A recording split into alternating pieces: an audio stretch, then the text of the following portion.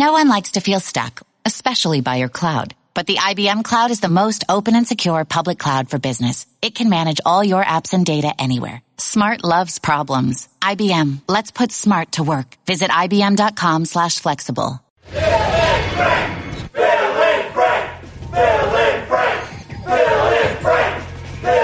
I like it.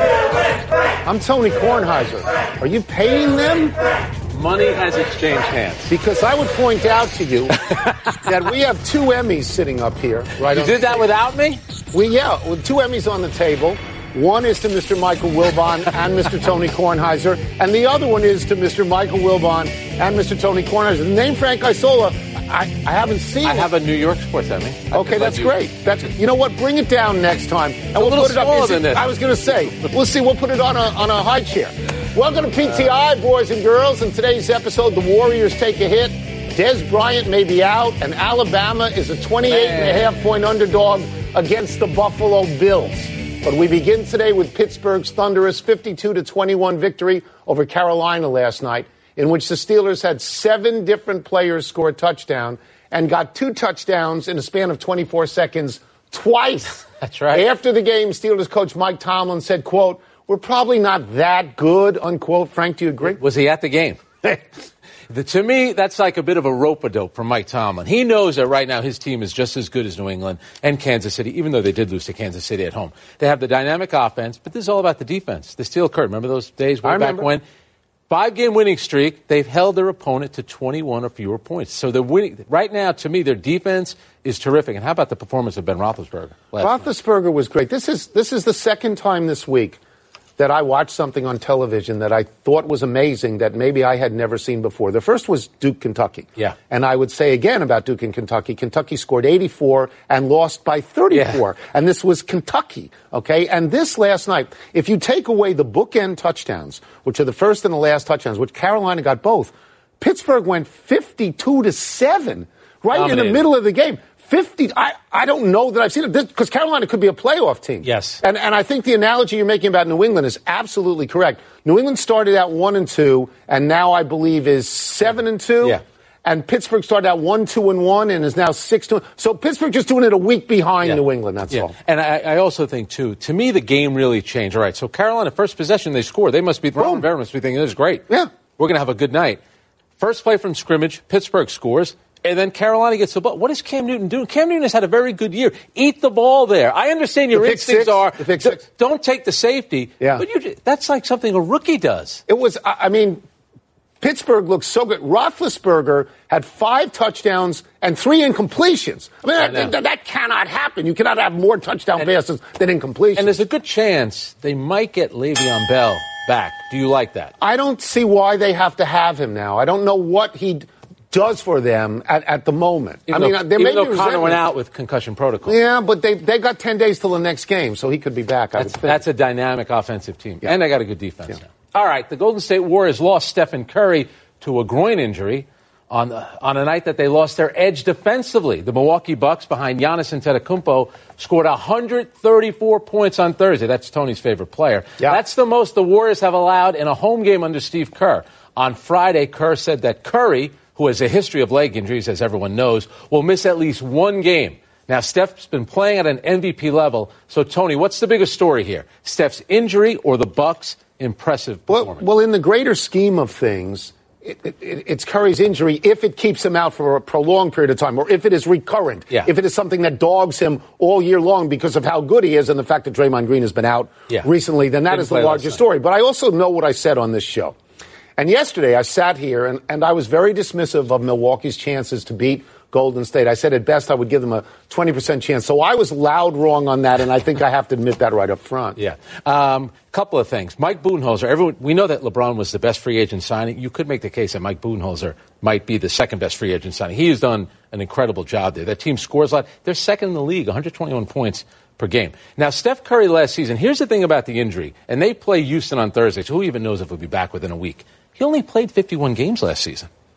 Kevin Durant played 68 games, and they still won the title. Now, they had trouble with Houston in the Western Conference Finals, but for the most part, they cruised. But in the playoffs, they played all the games. Yes. Because if they are healthy, they are the best team in basketball. So what you do now is you look around, you try to look through the East to see, well, who might come up and who might challenge them on some level. Milwaukee, which was not a team that I think most of us put in there before the season started, now looks like it might be one of those teams. You said that they're scoring second in the league. They were 15th last year. And Budenholzer, he's got the same team that was a seventh-place team last year, and they are playing that well now. And now Jan is playing like an MVP, but I'll give you this. So Eric Bledsoe, Malcolm Brogdon outscore Klay Thompson, Steph Curry, 46-34. But you would not take action on the fact that that would happen on a regular basis in a 7-game series. No. There's no chance you would do that. We move now to the continuing saga of the rehabilitating unicorn, Kristaps Porzingis. When last we left him, his coach David Fizdale was saying Porzingis was into the light running phase of his rehab, but not sprinting yet. In response, Porzingis took to Instagram and posted pictures of himself appearing to be sprinting. Frank, this team is your account. What do you read into these sprinting pictures? Are you accusing him of posing, or is he sprinting? Well, I'm saying that that's just a still shot. He could be posing. That's a good pose. Yeah, it could be. No, this is what this is. The Knicks' relationship with Porzingis has never been great. Go back a few years ago when he blew up the exit meeting with Phil Jackson. And I like Porzingis. When your boss tells you to show up for a meeting, you got to show up. Right. So David Fizdale says that he's only doing light running, and I think this is Kristaps Porzingis. He's worried about his image, and he's saying, well, hang on a second. If you're going to put that out there, it's going to make people think, like, I'm not doing everything I can to get back. This is what I love about David Fizdale.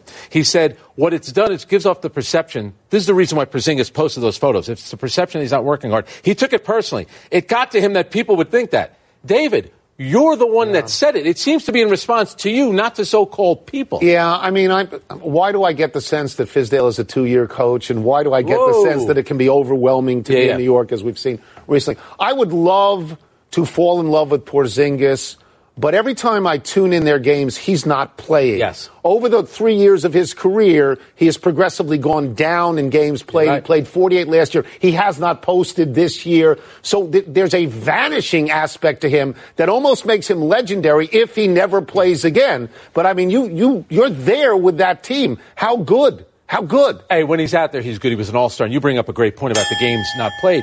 He's already missed 72 games for his career. 10 more. That's the equivalent of a full season. He's going to miss a lot of games. 10 more games. Yeah. But remember this, too. It's not like the Knicks are in a rush to get him back, because what are the Knicks thinking about? They have their own first-round pick. They have cap space. Yeah. So maybe I'll give you a little New York story. How about Zion Williamson, Kevin Durant? Everybody wants to think about that. But at the moment, they're terrible. At the moment, they're terrible. The problem is there are other teams that are actually worse, which is an issue. So you might not get that 1, 2, or 3 pick. All right, Rams cornerback Marcus Peters wants another shot at the New Orleans Saints because he has a score to settle with Saints coach Sean Payton. Peters isn't happy that Payton said the Saints got the matchup they wanted when Drew Brees threw the 72-yard touchdown pass to Michael Thomas. On Thursday, Peters had this to say about Payton. Tell Sean Payton, keep talking that we going to see him soon. You feel me? Fair enough. Yeah, because I like what he was saying on the sidelines, too. So tell him keep talking that and I hope you see me soon. You feel me? And then we're going to have a nice little bowl of gumbo together. Very lovely. Just lovely. All right. Okay, Tony, was Payton or Peters out of line, and who do you take if they meet in the playoffs? Can we run that back again where Michael Thomas has about 25 yards of separation? Sean Payton said we like the matchup. He should like the matchup. All right. At the moment, Michael Thomas is great this season, and Peters is a stooge this season. Pro Football Focus ranks Peters 115th out of 120 cornerbacks this season. So who's behind him? Mel Blount, because he's 70, and me. Okay? That's who's behind him right now. Now, he's doing exactly what he should do. He's being chesty. He's being arrogant. But the difference between him and Sean Payton is that Peters has to go on the field and perform. Sean Payton doesn't have to. I was surprised he said it, because you want to, if you like the matchup, you don't want to let anybody know you like the matchup. But it's on Peters. It's not on Payton. I love the Mel Blount reference. How good of a player was he? Great player. And a tough guy. If you're Marcus Peters, why are you allowing the coach of the other team to get into your head? Yeah. You have other things to worry about, especially trying to guard receivers and defend them and not allow them to get 72-yard touchdown passes. He's losing the mind games here. When he comes out and he's that angry about it, how bad does he look? Well, if you're Sean Payton, you're thinking, I got him. He's been awful this year at the moment. I mean, that's undeniable. How good is Thomas been? Thomas has been great. Really good. I hope he enjoys the gumbo. Now that gambling is legal, you can get action on just about anything, even hypothetical games. Westgate, a sportsbook in Las Vegas, has the Buffalo Bills as a hypothetical 28.5-point favorite over Alabama. Yes, that Alabama, the college team. Frank, which team would you take? All right, of course I'm going to take Buffalo. Remember, they did go on the road and they did beat Minnesota.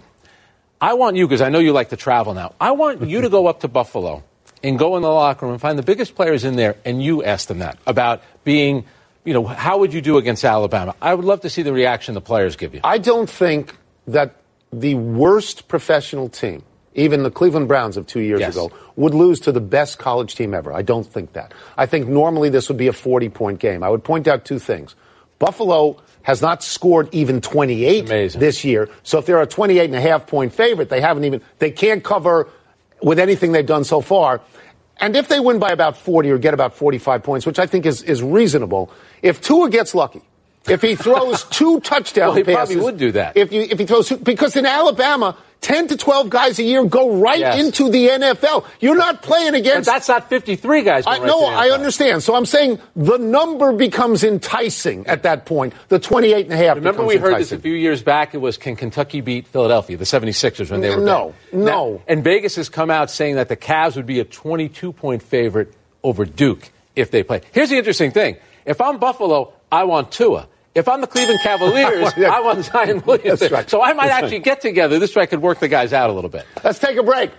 Coming up, does the injury to Ian Book put Notre Dame in peril against Florida State? We're going to ask David Pollack. We'll also ask him whether Alabama could run into any trouble against number 16, Mississippi State. I'll give you my answer. No. I don't think they will. And I don't think that Buffalo could lose at all ever to a college team. How would the Warriors do against Alabama? The interruption is brought to you by Walmart. Light up Christmas at Walmart. How do you judge someone? Not by what they say, by what they do. We're a nation of doers. What's Mike Bloomberg about? Doing things. A middle-class kid worked his way through college. An entrepreneur, Bloomberg built a global news and information business from scratch. Mayor of a diverse, progressive city, Mike Bloomberg rebuilt after 9/11, creating nearly 500,000 jobs, improving health care and public schools. Now he's running for president, and Mike's the change we need. From chaos to steady leadership, from lies to someone who believes in facts and data, from divisiveness to someone who builds teams, nurtures good ideas, and holds himself accountable for results. Mike Bloomberg knows how to lead, to build, to deliver, to do. He'll win and unite this country. Mike will get things done. I'm Mike Bloomberg, candidate for president, and I approve this message because we need to deliver on the promise of the American dream. Paid for by Mike Bloomberg 2020. We're on the brink of another big college football weekend, so it's a perfect time to bring in our good friend from College Game Day, Mr. David Pollack, in Boston, rocking the coat because it's in the 30s there. I mean, a tough guy would be out there in shirt sleeves, but not Pollack anymore. Let's start with this. Notre Dame will be without Ian Book at quarterback. How do you expect that to affect the Irish against Florida State? Well, how ironic is it, or not ironic, but what we're saying this week is funny. Ian Book is out this week. Brandon Wimbush is playing, but it's okay because they're playing Florida State. In what world is that normal? He needs to be back next week, Tony, for Syracuse. We need him for what? That's just strange to think about. But listen, Brandon Wimbush started game 1 against Michigan. He beat the Wolverines. And listen, he's a different quarterback. He can run like a tailback. I think you'll see a lot more quarterback design runs, less throwing. Notre Dame still has a great defense. I feel very confident in Notre Dame winning, but obviously I don't think the offense will be as sexy as it's been with Ian Book at quarterback. I know you're a tough guy, David. I've seen you play before. All right, number 16, Mississippi State. Their defensive game plan against Tua and Alabama is not to let the ball go over their heads. So do you think the Bulldogs' defense has any chance against Alabama's offense? No. I don't. Right. I think they're great. And you want to talk about a great front four. They got it. They got depth on defense. They rotate through a bunch of guys. And listen, we could go down the list of how good they are. But the bottom line is Alabama's offense is a pick-your-poison deal. And you saw it last week. They ran the ball really effectively. Damian Harris, by the way, finally got over 12 touches in a ball game because it was necessary. And Alabama's going to make you pick your poison. I'm not worried about their run defense. I'm worried about their pass defense. Tua continues to pass on time, in rhythm, does such a good job with his eyes manipulating him. So I think Mississippi State will slow them down. The better question is Mississippi State's offense. You talk about a one-dimensional offense. They can't throw the football. They're not going to line up and pound Alabama, so they better get some passing game themselves if they want to win the ball game. You're in Boston for number 2 Clemson and number 17 Boston College. This is a pet peeve of mine, I guess. We talk so much about Alabama.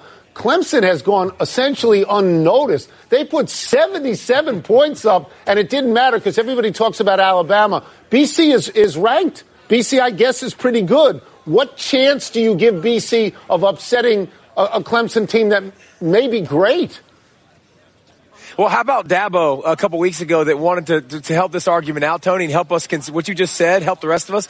He said on our ranking show, it's pretty much Alabama and ROI, the rest of y'all. Because everybody else, that's all everybody talks about. Everybody just talks about Alabama. I think it's clear separation with Alabama and everybody else. Clemson's in this debate, not just this year, guys. They've played Alabama the last 3 years. They beat Alabama in the national championship game 2 years ago. I mean, they've had great barn burners with Alabama. They're used to it. They're accustomed to it. Listen, here's the one advantage for Boston College. They're not better than Clemson. They just have to be better than Clemson tomorrow night. Right now, it's 30-something degrees. The wind's blowing really heavy.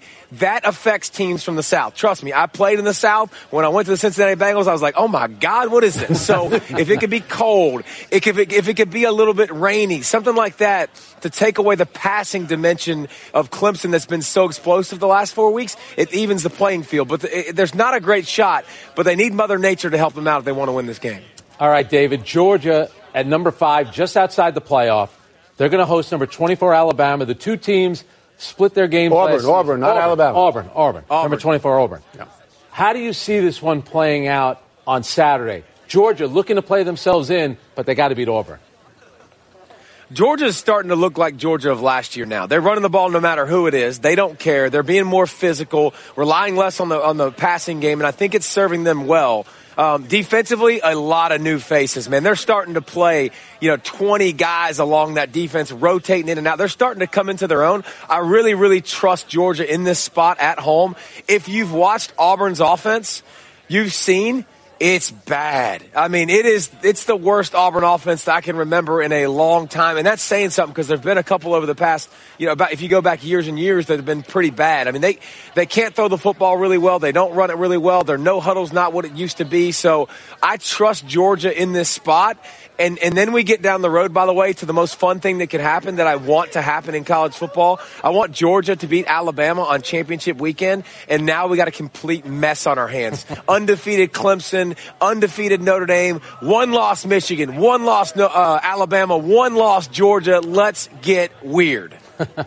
What a ringing endorsement for that Auburn offense. I know they're very happy about that. We'll get you out of here on something hypothetical. Westgate has the Buffalo Bills of the NFL, a 28.5-point hypothetical favorite over Alabama, not of the NFL, Alabama of college. Do you agree with that? I'd take the points. I mean, I've seen enough of Buffalo. And listen, I know that, in no world can a college team beat the NFL, because I remember being in college, Tony, and you played, a couple guys that were pros that they really had their technique dialed in. You were like, wow, I got to do something a little different. Now, when you get to the pros, everybody's at that level and they're already to that point. So they could not beat them. But God, can we do this after the season? Can we set up a game where we pay these players? Alabama versus the Bills after Alabama's, championship run and they're done, versus the Buffalo Bills because they won't even be in the playoffs, and then let them play a game. That would be awesome to see. Thank you so much, David. It's always a pleasure. Thank you. Appreciate it, guys. Thanks, David. College Game Day from Boston College begins tomorrow at 9 a.m. Eastern on ESPN. Let's take one last break, but still to come, another tough night for your boy Carmelo and the Rockets. Always picking on Carmelo, and some potentially devastating injury news for Des Bryant and the Saints. you know, they did pretty well without Des Bryant. I mean, you don't think they need him? Well, it's not that I don't think they need him, but there's some karma about trying to acquire a little bit too much. He wanted to play against Dallas in 2 weeks.